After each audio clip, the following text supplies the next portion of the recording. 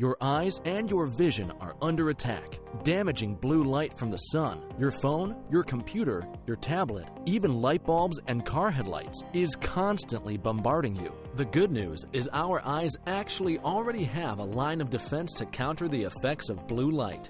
This defense is made up of 3 pigments called carotenoids. MacuHealth with Micromicelle, the only supplement with the exclusive patent on all 3 macular carotenoids and Micromicelle technology. I cold started Denver Eye Care and Eyewear Gallery. April 1st, we opened up the doors of 2021, so under a year ago. And I had Emma 3 months after we opened, or 3.5 months after. So I signed the lease to the location that we built out about 2 weeks before I found out we were pregnant. So I don't know that there's ever an ideal time as a business owner to have a child or be out on maternity leave, but it's been really cool because we're in a public shopping, like supermarket, strip mall, kind of nicer area. And we have patients pop in all the time. Is Emma here? Can we see the baby? So that's been really fun.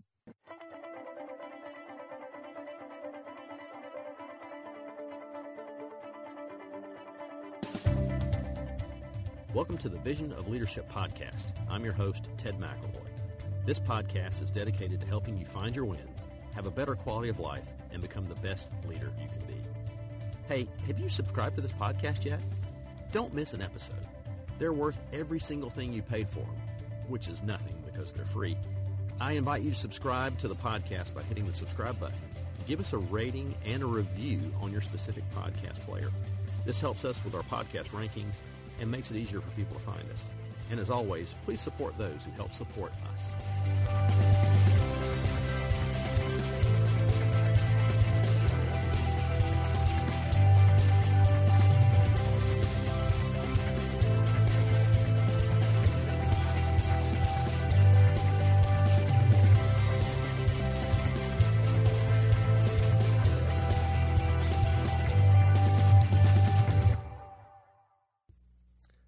On episode 102 of this podcast, Chris interviewed Justin Kwan, Michelle Andrews, and Richard Ruth. They pointed out that as a profession, we have done a great job of letting our patients know that myopia is not a big deal. If you can see 20/20, there is no worry. It is the high myopes that are in more danger. And as they said, that message is tragic. Any myopia has a higher risk of maculopathy, glaucoma, and earlier cataract development. In the MiSight one-day clinical trials, only 4% of study participants who got ProClear one-days stayed stable in their myopia progression over the 3-year period. That means you can confidently say, parent, by not going to a system geared to slow the myopia progression, there is a 96% chance your child's vision will get worse. This may take away some of the choice your child has in the future as to how they will correct their vision. Choice, not fear of the disease associations with myopia, is what best resonates with parents when it comes to myopia control for their children. And with CooperVision's MiSight One Day, we now have an FDA-approved single-use contact lens to lessen the progression of myopia in our patients. Contact your CooperVision representative to find out more about MiSight One Day contact lenses. Welcome to the Vision of Leadership podcast. I'm Ted McElroy, and today I have a very good friend of mine, Kristen O'Brien.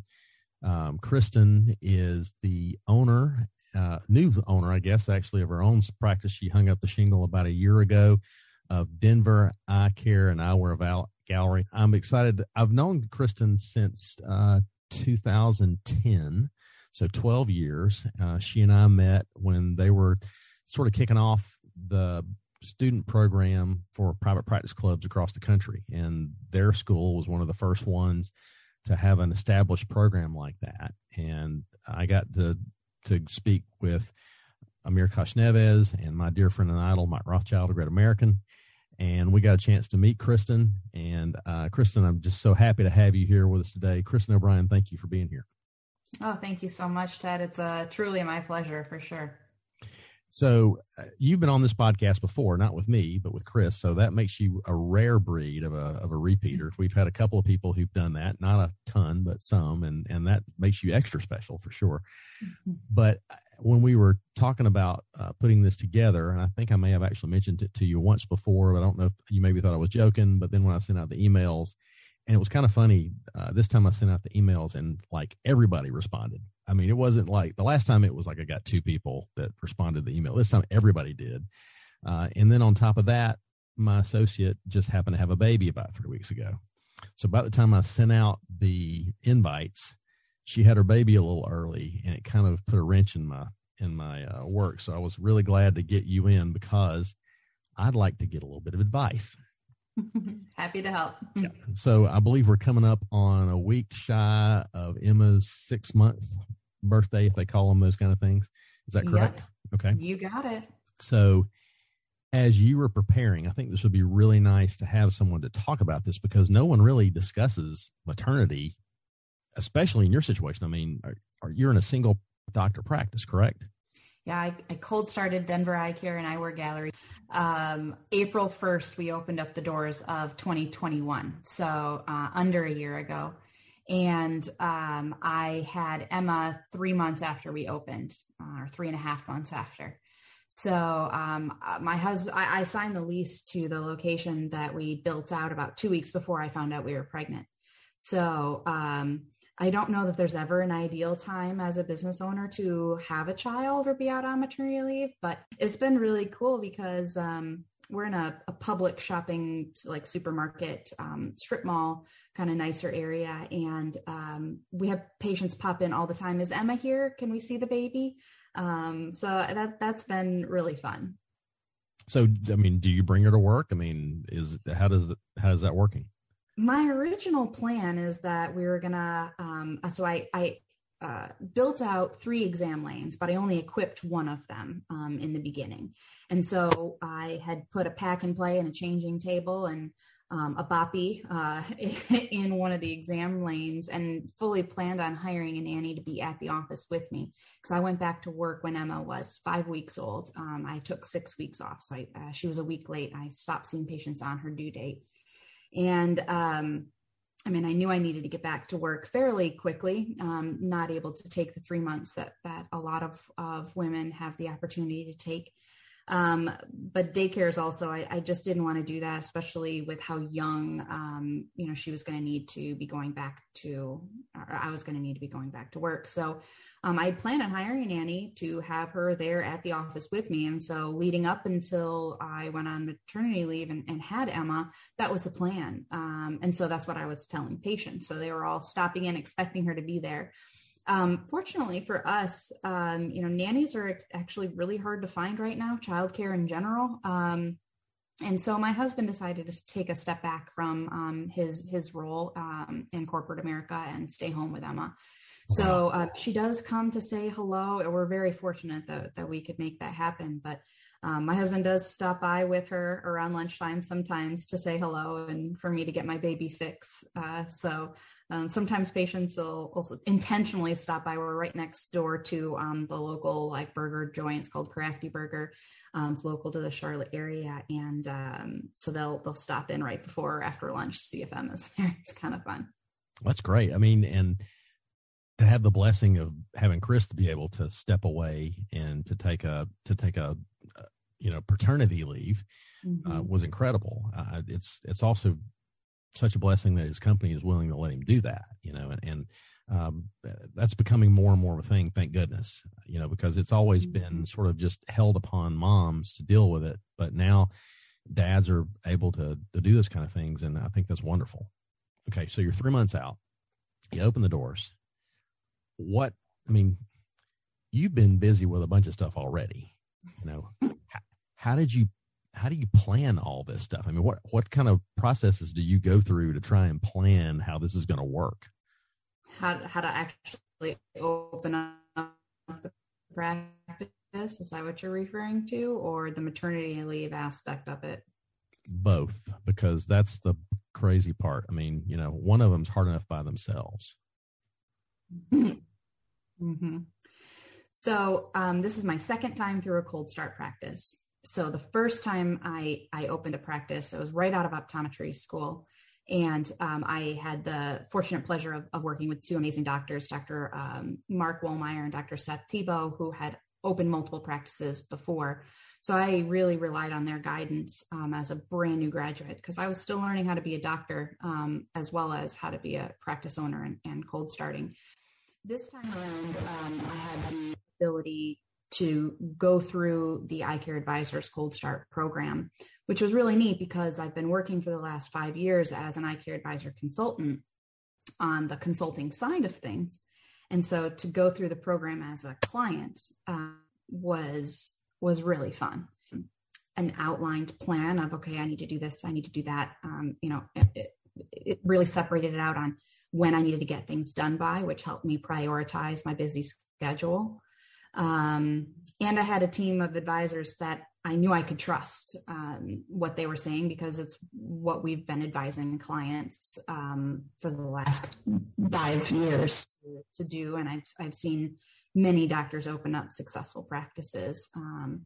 So that made it a little easier of having a team on my side to help me guide through it. And even though I'd been through it once before, insurance credentialing is a nightmare. Getting on panels is difficult. Negotiating contracts, figuring out contractor bids, whether or not you're getting a good deal, you're getting ripped off. What's the best equipment out there? Can I afford this or can I afford that? All of those questions. They're all really time intensive to research. So it took a lot of the burden off going through it as an Eye Care Advisor client, for sure. As far as preparing for maternity leave, I really just kind of told myself there's never a convenient time to have to be out of practice. So I might as well be out while I don't have a ton of patients knocking down my door and I'm slowly building up my patient base. Then when I have a bunch of recalls coming in and everybody's, trying to get in for their annual exam and they can't. So although if we have children in the, another one, we'll have to deal with that as the time comes. But it was just one of those things where, part of being a private practice owner that intrigues me and that I enjoyed is you can make it work around your life. And so having a baby was part of, I always wanted to be a mom, and that's very important to me. So making the business work around that was just a reality. How do you go about time management now? Because that obviously is a completely different thing than 9 months ago. What kind of steps do you go through to put your time management together? And because again, like I said, you've always been a busy person. Ever since I've known you, you've been doing about 9 things at once. Mm-hmm. So, what kind of process do you go through for planning your life out? It's not work when what you do for work is also one of your hobbies and something that you really enjoy. Two of the other things that I do besides owning my own practice right now is I'm the vision source administrator for the Charlotte network. And then I consult for Eye Care Advisors. And the nice thing about those two things is that they can be done on my own time. So I can do it when Emma's napping, I can respond to clients. I can do it in the evenings or between patients, really whenever I have time. And there's a few things that need to be done at specific times, like our Eye Care Advisors monthly meetings or things along those lines. But otherwise, it's a very flexible schedule, which makes it really easy to fit in. And it is a lot, but one thing with cold starting is you kind of work your way up. So I started off seeing patients Tuesdays, Thursdays, and half day Saturdays, and so I had time for clients Monday, Wednesday, Friday, and evenings. And I added on Wednesdays in October. So I'm Tuesday, Wednesday, Thursday, Saturday mornings seeing patients now. So I try and schedule any calls that I need to have with clients or any practices I need to go and visit just on Mondays and Fridays. So it works for me. It's enjoyable. But even still, all that stuff is fun. I get it. But if it's not planned well, it doesn't stay fun for very long. That's true. So Having a schedule and a calendar that I share with my husband, so he knows when I have calls, so he doesn't plan to go mountain biking or something like that when I have client calls scheduled or local meetings or anything like that, has definitely been critical to being able to manage my time appropriately, for sure. Yeah, and when you're planning your schedule and his schedule and and the work schedule and all that kind of thing, it starts getting a little bit crazy. Now that my family is down to, we're an empty nest. I mean, we went from full nest to empty nest in 2 days. That's what happens when you have twins that go off to college at the same time, and they go to 2 different schools. So, but even we thought, oh, well, once they're out of the house, it'll be a lot less hectic. Well, not really. I mean, just like you, I've got my finger in so many things in optometry, and I didn't have enough to do. So I started doing a podcast with Chris. And yeah, I know. And then my wife is a coach she coached cross country for a number of years. And now she still coaches swim for the high school. She's currently trying to get her master's in math and teaching at the same time. Wow. Yeah. So we have to sit down once a week and just literally pull out our calendars and go, okay, what do you got planned this week? And, so we don't end up stumbling all over each other. And I think it's been really helpful to have that hour we sit down. Sometimes it doesn't take but 15 minutes, but to sit down for a good hour on Sunday night and talk about what the we have coming up for us. I think that probably may have saved our marriage a couple of years ago. I mean, I'm being kind of facetious. I don't think it was quite that bad, but it felt like it sometimes. Mm-hmm. Yeah. I mean, a lot of the things that my husband does outside, it's weather based. So he is an avid mountain biker. He rides BMX bikes. He has taken up golf. So he can't plan his activities too far in advance because they're all weather dependent. So it's kind of nice because that gives me the flexibility to plan my stuff first. And then, if the weather's nice and I don't have anything going on, then, the evening's his kind of thing. And I'm hanging out with Emma.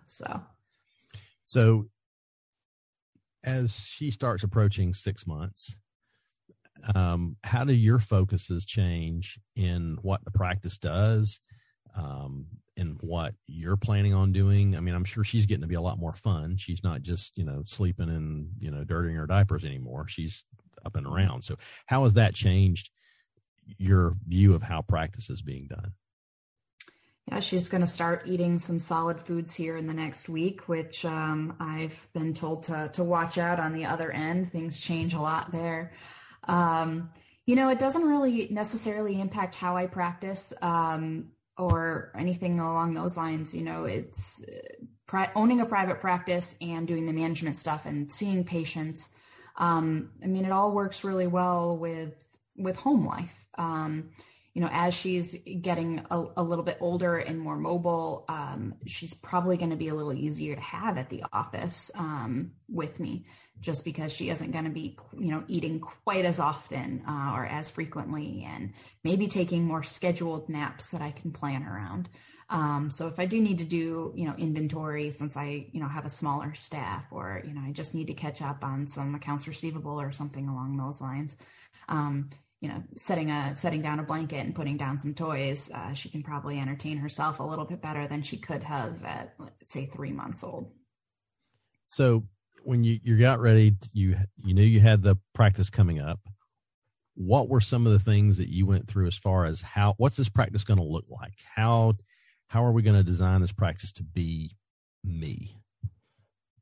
So one of the things I worked with Karina K Studios, which was our design team. And then I had an architect as well, sign off on the drawings. But one of the things that was really important to me is that my practice not look like a traditional medical doctor's office. I wanted patients to really feel at home when they walk through the doors, especially being in a small town, Denver, North Carolina. It's coined the Denver of the East.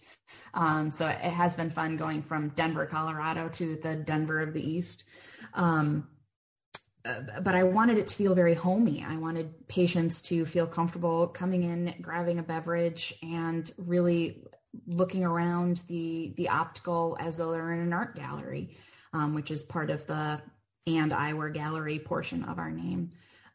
So, we have a kind of a modern farmhouse kind of look to the practice. And I can't tell you how many, I now have it on my like quick notes area of all the links to the chairs that we have in the optical and some of the light fixtures and some of the display cases that kind of look more like, an end table type of a thing, or something you'd put behind a couch or in a dining room, just because patients ask where I get them all the time.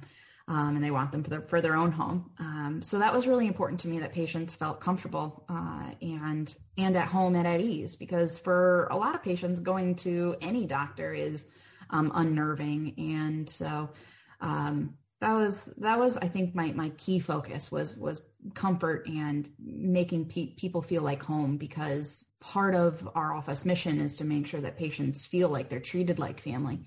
So I wanted them to feel like family too. Then, as far as what kind of decisions you made of what the practice was going to do, what kind of services you're going to offer, what kind of things, how did you make that your own? So I learned the first time around. So I graduated optometry school in 2013 from the Michigan College of Optometry, and I had my heart set on doing low vision. And come to find out, none of my patients needed low vision help. So I quickly nixed that and started working more with dry eye, because everybody in Denver, Colorado has dry eye. And I had a ton of patients who needed specialty contact lenses. So that's something that I wasn't passionate about in school, but became passionate about because my patients needed it and demanded it. So that's something that I've really been open with. Obviously, our practice is full scope primary care, high tech. And I've kind of been letting our patient base determine, what directions we're heading in. And that's looking more along the lines of myopia management, along with dry eye. So we don't have quite as high of a need of specialty contact lenses, although some would argue that myopia management is specialty contacts. But we have a large dry eye base that's definitely underserved. So that's going to be something that we will be implementing as the practice continues to grow. And as far as you had asked me about like layout and everything like that, having opened a cold start once before, I knew the areas that I grew out of quicker than not. And having seen our 150 other eye care advisor clients open up practices, I've been able to see, what layouts I thought would work well for me. And so I knew I do fairly quick exams, or I guess I should say I'm more efficient in my examinations. And so I knew that having an additional exam lane, having 3 exam lanes instead of 2, is going to be important for me long-term as far as growth and being as efficient as possible. And then it was also really important to me that we have an edger, because that was a piece of equipment that I added later in my first cold start that from a profitability standpoint, I wished I had added earlier. So what were some of the lessons you got from your first practice? I mean, and these don't have to be, hey, that was a great idea. I'd like to hear about some of the, wow, I can't believe I actually did that. I'll never do that again. What were some of those lessons you brought with you when you decided to open up these doors? I think one of the lessons that I definitely learned at my first practice was the type of person to hire. So I was very focused as a new grad on hiring people who knew what they were doing, because I didn't necessarily know what I was doing, particularly in the optical or front desk or insurance purposes. I mean, we didn't learn how to read, an EOB or how to read an authorization from VSP or anything like that in school. And so I was very focused on making sure I had people who were experienced and were good at what they did, instead of people who I enjoyed working with or who I thought had a stellar personality or were good people or humans to begin with. And so that's definitely been a focus at my current practice, is making sure that I hire the people that I think will serve my patient base properly and train for the skills that they may or may not, have. So my optician to kind of take a step back and do really only work part-time and do more lab work. And so unfortunately, he took a position elsewhere. He still stops in to say hello from time to time, but that left us without an optician a month after I came back from maternity leave. And so not to say that I wasn't busy already, but that was definitely a shock. And while he gave us notice and I got up to speed on everything I needed to be able to do, we spent about a month looking for a replacement and just couldn't. We found plenty of qualified people, but not anybody that was the right fit. And I think that had it been me in 2013, I would have hired a number of those candidates. Instead, I was more picky this time because I knew what it was like working with people that you didn't actually really enjoy. And so turns out that my front desk, Brianna, who started with me April 1st of 2021 as my patient care coordinator at my front desk with zero optometry experience, decided she wanted to step up and learn to become an optician. And she has been stellar. And so seeing her excel as well has been really fun. And so investing in my team, I think, is something that I've also, really learned to value, and treating them like family, just like we want to treat our patients like family. So how are you getting her educated? Is it online stuff? Is it what kind of process is she planning on getting certified? What are the steps you're going through there? Yeah. So with North Carolina law, she can only operate when I'm at the office. So she and I have the same day off, which is Mondays. So I'm still typically at the office on Fridays, which is the day that I don't typically see patients, but she's at the office. So she's working under my license. What was kind of fun is that she, had the opportunity in the beginning to be at the front desk and overhear everything that our optician, John, was saying to patients. So she kind of already had an idea of what was what, and she's very observant. And in a cold start, it's not like your phone is ringing off the hook to begin with. So she'd be sitting up at the front and she'd be done with her work. And so she would just be observing John and patients, and how does he frame select, and how does he talk about this lens or that lens. And then when we didn't have an optician, she had the ability to observe me and what I said and how I did things. And so, after the practice only being open for 5 or 6 months, she could tell me the difference between all the different types of anti-glare. She could tell me the difference of why we recommend a Verilux X design versus a Verilux Max, or, why custom measurements are better than some hand ones, or, she could do all of that already. And then I also have had her doing a lot of the SLR training online through Vision Source.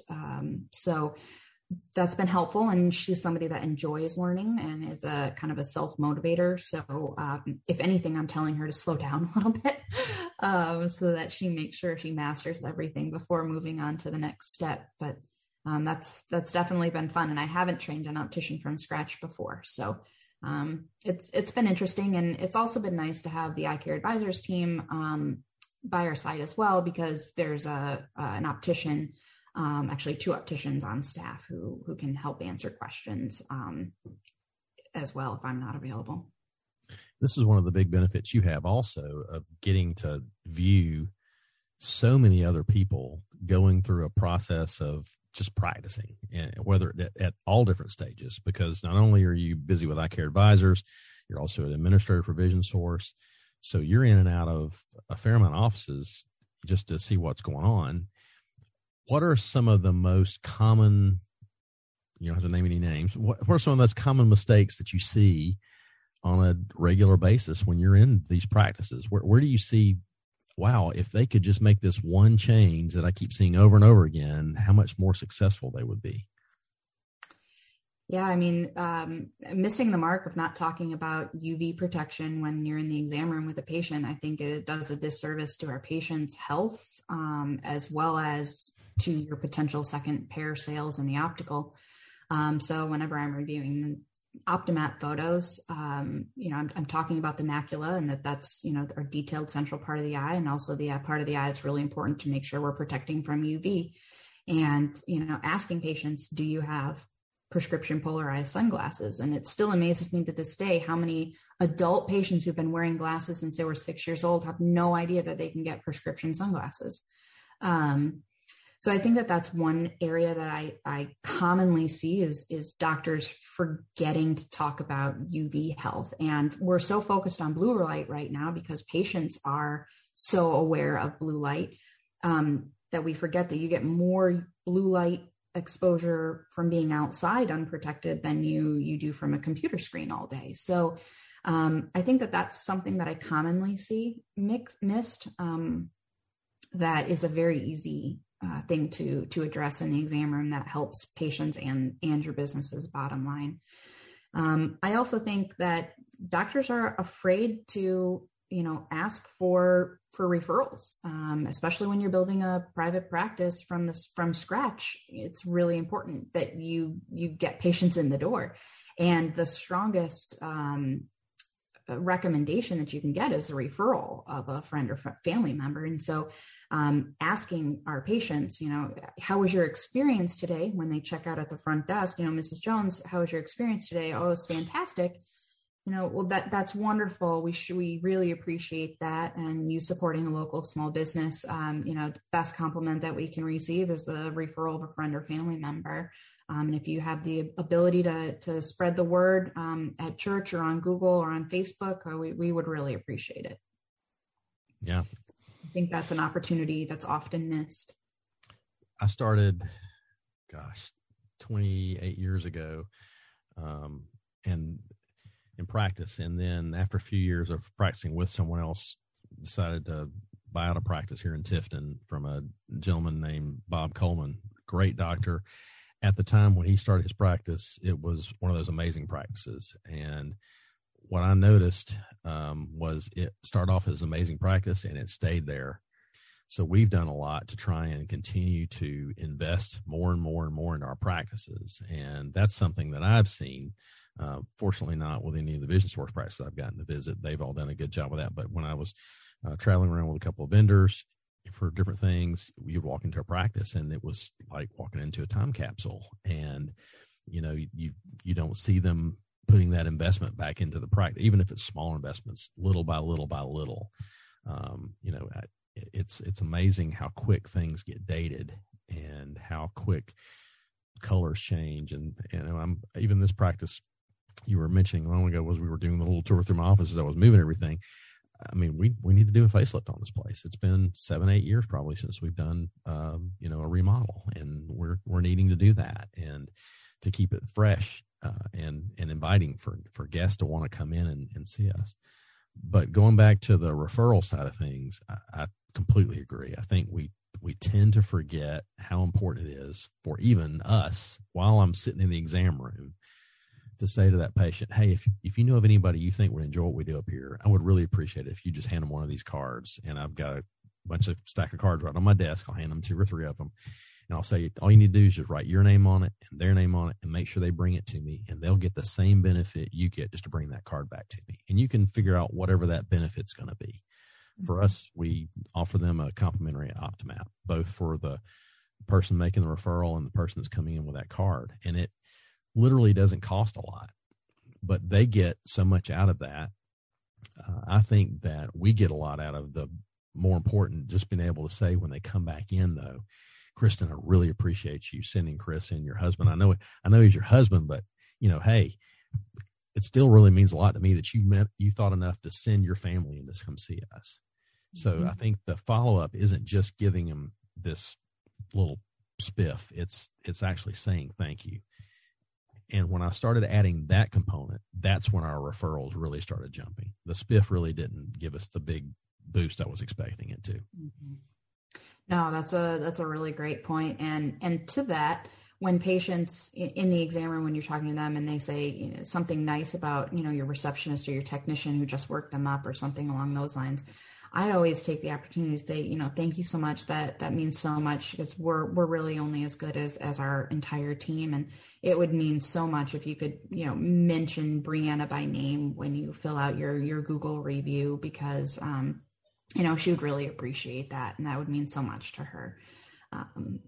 And that's definitely been something that we've noticed, more naming of who in the practice or what they did specifically. And patients look at reviews, and when patients come in and I say, how'd you hear about us? sometimes they'll say, well, I just wanted to make sure I got somebody in network for my insurance. And so I looked at all the practices in the area and you had the best reviews. So that's a critical part, especially for a cold start who doesn't have the reputation that a long established practice does. What size community is Denver? Well, growing very quickly. So Denver is on the southwest side of Lake Norman, and it's really kind of the last community that hasn't been revamped and really built out. So the census demographic numbers are really skewed. So the quick answer is I can't officially tell you. What I can tell you is that the 2 private practices in the area were booked out pretty far. So I had a very good indication that it had a patient base that needed additional optometrists. And it's growing extremely quickly. Denver was supposed to add 6,000 homes in between 2021 and 2022. So that's not apartments. That was, single family homes. So growing astronomically quick. Is that how you decided to go there? Honestly, I wanted to make sure that I was fairly close to home. One of the things with my last practice is the community that was most desirable to live in for me and my family was actually about a 40-minute drive from my practice. And that impeded me in that it was difficult just to pop in for an emergency patient here or there. But it separated me from the community. And I think part of owning a private practice is also making sure that you're involved in the community. And so for me, I wanted to make sure that wherever I opened was within a 20 to 25 minute max drive from my practice. And right now it's 12 minutes door to door. So I technically live in Huntersville, North Carolina. Truth be told, I didn't even know there was a Denver, North Carolina when we moved here. So funny story, I moved here because Amir Koshnevis enticed me to come and work at his practice for a little while, because he had lost a doctor to maternity leave and then who didn't want to come back to practice. So he needed some help and fairly quickly. And so when my husband and I visited the Charlotte area, we visited the Huntersville location or Huntersville town, and we were kind of foodies. So we were just going to restaurants left and right, trying to figure out if it was a town we wanted to move to. And every time we'd have a server, we'd say, we're thinking about moving here from Denver. What do you think? How's the weather? What's it like here? And everybody kept saying, I think you won't find much of a difference. I think, it's about the same. And after the third or fourth serve, who told us that, I said to my husband, I was like, how on earth could it be the same? And so the next server that told us that, I was like, do you get snow here? And she was like, well, no. And I was like, well, in Denver, we get multiple feet of snow. Like, is it sunny? Is it most of the year? Like, does it rain a lot? And she looked at me and she's like, are you talking about like Denver on the other side of the lake? And I was like, no, I'm talking about Denver, Colorado. And she was like, oh, well, that makes a lot more sense. So that's how we found out that there was even a Denver, North Carolina. But at the time, my husband's job that he transferred with his company was on the other side of the city. And so we didn't want to move quite that far. So we were looking for small town feel with large city amenities. And Denver was just kind of the next city out from the outskirts, I guess you could say. So I think long-term, we would love to get more land and live within Denver itself. But like I said, I'm 12 minutes away from the practice, even though I don't technically live in the Denver city. Yeah. And there's something to be said about living close to the office. I mean, I'm 5 minutes from my office, and it's really nice being in a small town to have that ability to be here quickly. And I can't tell you how many times I've gotten to the office and remembered I've forgotten something at the house and had to turn in and go back and get it and still make it back in time before huddle, So it's really nice. If something like that were to happen to me in Atlanta, I just have to do without it. You left the money bag at home. Well, sorry, today you have to get a different deposit slip and we'll have to do it differently, and we'll figure it out. In Colorado, going to the office in your winter boots and forgetting your dress shoes. That's happened. Yeah, I can imagine. Yep. So do you find that looking at communities like this, what are the big advantages of a community such as Denver as opposed to you moving to, well, or just relocating somewhere else in Charlotte? I mean, because let's face it, Charlotte's got a lot of places to go. So growth is a huge aspect, right? So people are moving to the area and looking for an optometrist. And so a lot of patients will walk in the doors and not know that we're brand new. But the town of Denver is really unique in that it still has that really small town feel with people who it's very important to them to support small business and support local. So there aren't a ton of chains. I mean, yes, there's a Lowe's, yes, there's a Walmart, but there's a lot of small businesses in this town. And I think that was something that really radiated with me and really helped kind of fulfill that mission that I have to make everybody feel like they're a member of the family and to treat them like family. So, I mean, and to support their small businesses. So, I always ask my patients, well, what do you do for work? And so any opportunity I have to then in turn support one of my patients' small businesses, I try to every single time. We're looking to do an expansion, of our master suite in our house. And one of my patients is a contractor, owns his own contracting company, and his entire family. I mean, he has 3 adult children and they've all brought their families to the office. And so I'm really hoping his bid comes in reasonable because I would love to be able to give him the business. He keeps bringing business to you. It may not matter whether it's going to be comfortable or not a bid. You may have to take it anyway. I told my husband, I said, if he's even ballpark close to where anybody else comes in, then that's kind of what we need to do. So. Absolutely. Yeah. When others start saying to you, wow, small town, I don't really get the small town thing, what's the benefit of being in a small town? Well, so I was going to say, I mean, there's difference between being rural, right? Where you're the only option for miles and miles and miles, and being in a smaller suburb with big city conveniences still. So I still have patients who drive or commute into Charlotte for work. And those patients are the ones that really appreciate our Saturday morning appointments and our Thursday late nights to be able to pick up their eyewear or their contacts so that they aren't having to leave work early. I mean, when you look at it from a cold starting perspective to begin with, I mean, rural America that's where some of the most profitable practices and lucrative practices really are when you look at the metrics. Because you don't have competition and you are it. And you do have to be full scope, full medical to be able to provide the care that patients need. For me personally, when looking at starting cold again, a community that I felt a part of was really important to me. And that I could see myself being at for a really long time. I mean, one of the hardest things selling my practice in Denver, Colorado is I loved my practice. I loved my team. I loved my patients. I just didn't love living there.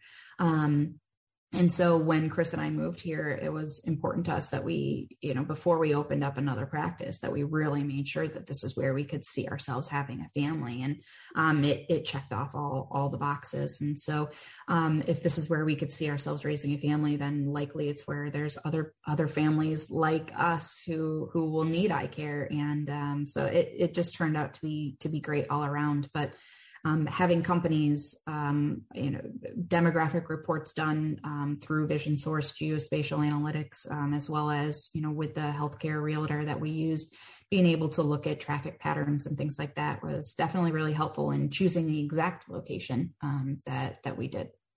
Did you have in mind what you wanted your guest to look like? I mean, I don't mean that did you have okay, I'm thinking more on this age group of people, this level of affluence or whatever else how did you come up with that package? Do you have the avatar in your head before you walked into the idea process?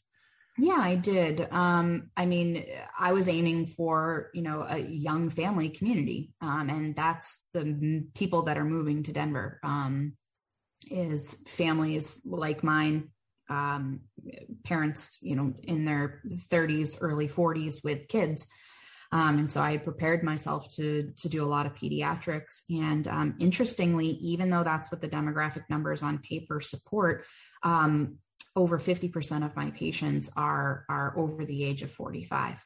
And so I ended up really attracting a lot of the retirees that were in the area, or patients that have insurances that would have required them to travel into Charlotte or into the city, because nobody else in the area accepts them. So being able to accept and learning how to be profitable with vision plans like Davis and Superior and Spectera, which a lot of offices have dropped, was, I think, critical to how quickly we grew. When I compared my first year first 8 months, 9 months in business of my first cold start to the first 8 or 9 months of my second cold start, we grew 3 times faster. And part of that, I think, was choosing a location that had great visibility. But another part of that was, accepting insurance plans that typically have more of a bad rap in optometry, and that none of the other private practices in the area were accepting. And we still have a very healthy average revenue per patient, despite that. And I'm sure there are certain strategies that you put in place to make that happen. Can you give us 1 or 2 of those strategies that made that work for you? Well, part of it is which lenses to prescribe based on which insurance company, what lens per tier, which anti-glare. A lot of it, though, is, using our edger when we're able, which does vary by state. So some people are in opt-out states, and some are in opt-in. So that's one, is making sure you're choosing the most profitable lens in each category. And another part of that really is just accepting the plan to begin with. Patients have money to spend. They don't get to choose their vision plan that their employer provides them.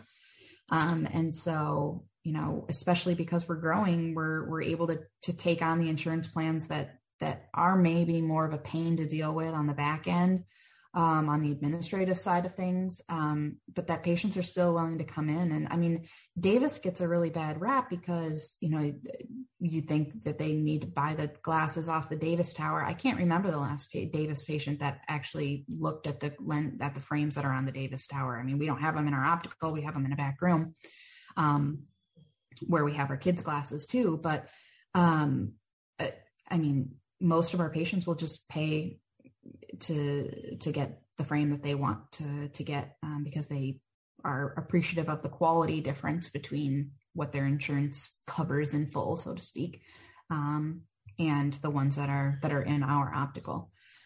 So I think, making sure, and each practice is different, right? And everybody's goal is different too. So really making sure that you know what your practice mission is, right? If my practice mission was to be more concierge, then maybe I wouldn't accept that. But right now, we want to make sure we grow and get patients in the door. And those patients, even though the vision plans aren't the most profitable themselves, the revenue per patient still is pretty high up there, and patients are willing to stay to support somebody local.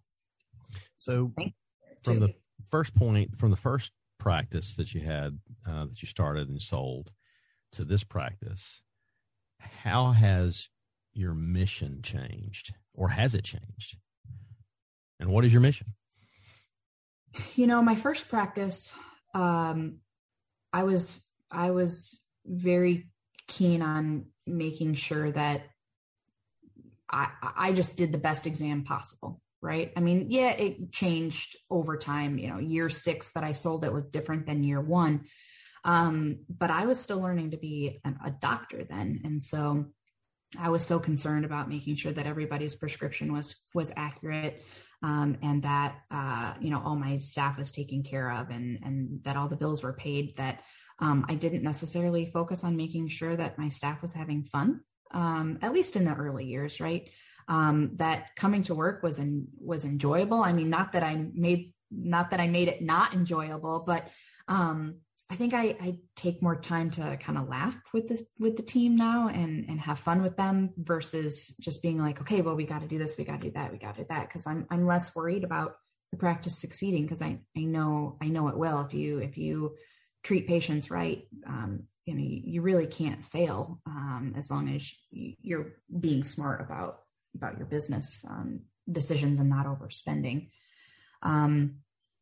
But I have to say, I guess besides that, my mission really hasn't changed. I mean, it's always been about making sure that the patient experience is positive, and technology, reinvesting in technology, like you said, reinvesting in your practice to make sure that it stays state of the art, has always been very important to me, because that's what I learned from my mentors, most of them within the Vision Source network, which is kind of a common theme that you see with Vision Source doctors. And so staying up to date on technology, having an Optos, having an iCare tonometer, having, an Edger, and being able to appear auto 4-opter, from day one, has been great at my new practice. So, I think just making sure you're treating patients right is really the key to success, in all honesty.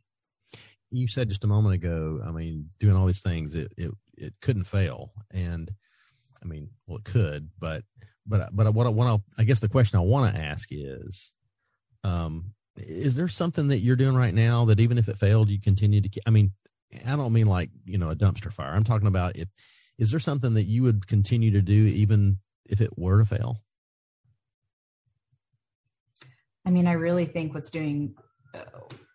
I think I learned from Dr. Mark Wallmeyer the phrase, what's best for your patients is what's best for your business. And I still think even if my new practice wasn't doing better than my last one, or we were doing a lot worse, or, I wasn't where we anticipated, I still would hang true to that philosophy.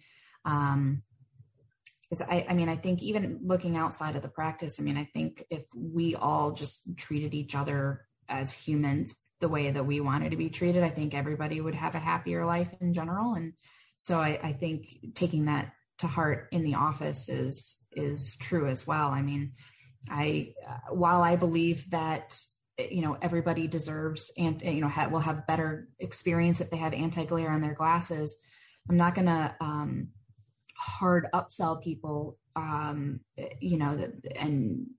there's a practice in the area that, if you are a -3 or higher and you don't get 167 thinner, lighter lens, then they will not fill your glasses prescription. And I think that's doing a little bit of a disservice to a patient that needs a pair of glasses, right?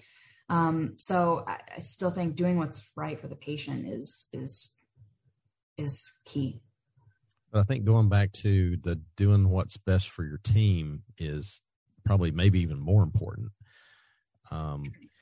There was a former CEO for Darden Restaurants. Darden Restaurants, for those of you that aren't familiar, they're the ones that own Longhorn, Capitol Grill, the Olive Garden. At one time they owned Red Lobster, which kind of surprisingly, Red Lobster started in a town about 70 miles away from here, Waycross, Georgia, 1 billion years ago. But anyway, by the Darden family. And Clarence Otis was the CEO at the time. And I was watching him on an interview, and he said probably the thing I think has been more important than anything I've ever heard anyone say. And he said that the experience of your guests will never exceed the experience of your team. And it really, when he said it, I was like, that's amazing. I mean, you kind of hopefully know that intuitively, but until somebody says it out loud, you don't really think about it. And that's when I realized that my customers aren't the people that are coming through the door for the eye exams. My customers are these 10 people that work with me every single day. And if I'm not taking care of them, then let's face it, if their experience stinks, then so are my guest experiences going to stink. Amen to that. Yeah. And I think that may be the part where if everything else is failing, if I'm continuing to at least do that, I think the rest of it will kind of pull itself out of the dumpster eventually. Because they'll see that this matters, not just to the roof matters, but they actually matter. And when they're treated like, as you say, just like human beings, they're going to continue to keep passing that forward to your guests as they come in the door. I think too, one thing that's very important whenever I make any decision for the practice is that the team understands why, and that if possible, they have a hand in making the decision with me. That ownership that your team has, when they feel connected, I mean, it's theirs and they run with it. And it's really fun to see them taking on that ownership in it and enjoying it and getting benefit, or what's the word I'm looking for? Just feeling like they're making a difference, and really that their opinion matters, and that they have input that's important. That ownership is also really important.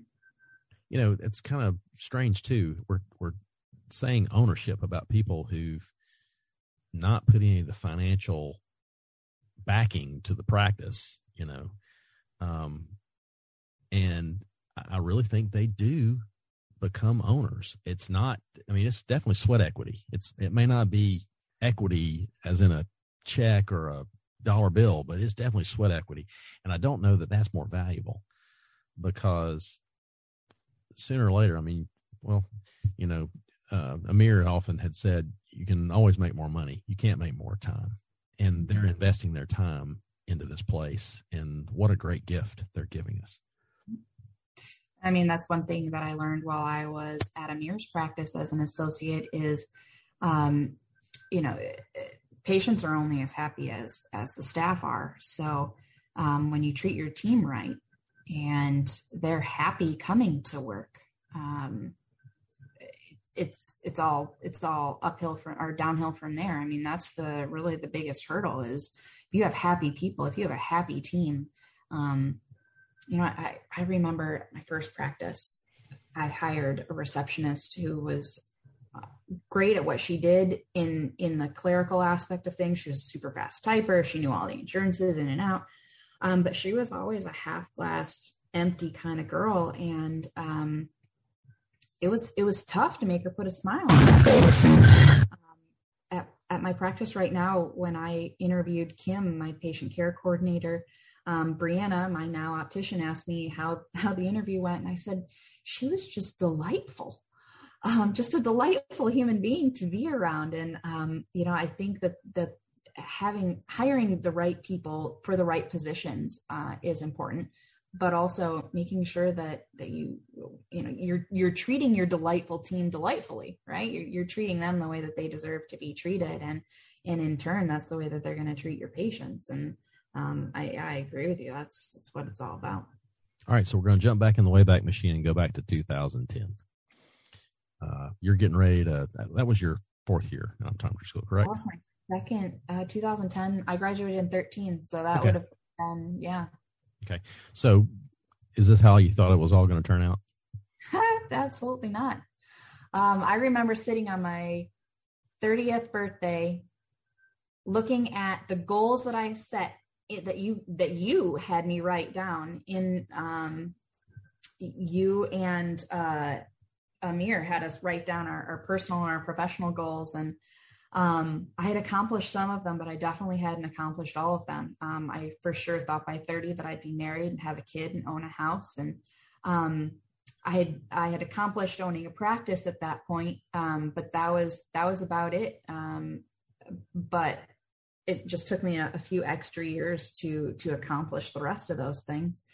But if you'd have told me in 2010 that I'd practiced, that I would move to Denver, Colorado, I didn't know that I wanted to be there. I grew up in Michigan. And if you would have asked me in 2015 if in 2021 I'd be in Charlotte, North Carolina, I would have told you were crazy.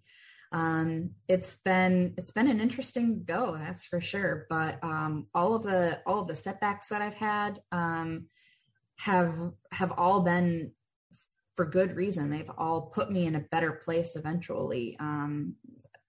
So moving here during COVID kind of changed the need at a mirrors practice as far as, partnership and things like that were concerned. And it was kind of perfect because I was able to find the Denver location that I'm super happy at right now.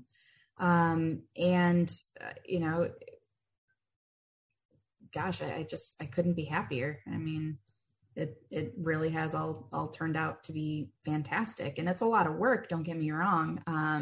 But it's definitely not what I always knew I wanted to be a practice owner, but when I was a student, I guess I just didn't know how vast of a career optometry could be. I never thought I would be in a consulting position because I've always been on the receiving. I've always been somebody who wants to just learn from other people. So I never thought I'd be on the giving end of that. I never thought that I would speak to private practice clubs or do that for a lot of years. Really, I was traveling almost every week to optometry schools or CE events or things like that. I hated public speaking. Never thought that I would do that as part of my career. So it's definitely been interesting, and I'm looking forward to seeing what comes next. Right?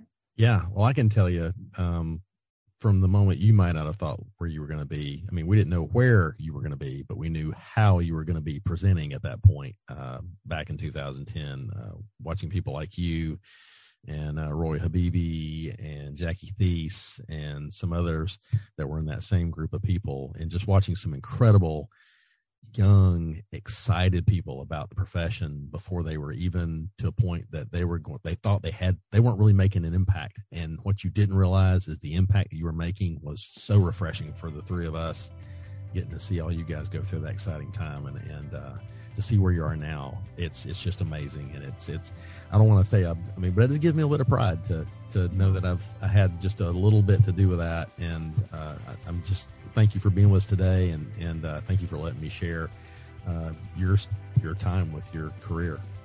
Well, thank you. I really appreciate the opportunity, and thank you for all of your mentorship over the years. And it's been fun to watch the Student Optometric Leadership Network really take off. And those of us, like you mentioned, Roya and Jackie and Fahim and Ayatollah, those of us who kind of helped start it in the beginning, it's been fun to see it run on its own without us at this point. So it's good. So, but we wouldn't have had the wherewithal to start that organization if it wasn't for you and Mike and Amir.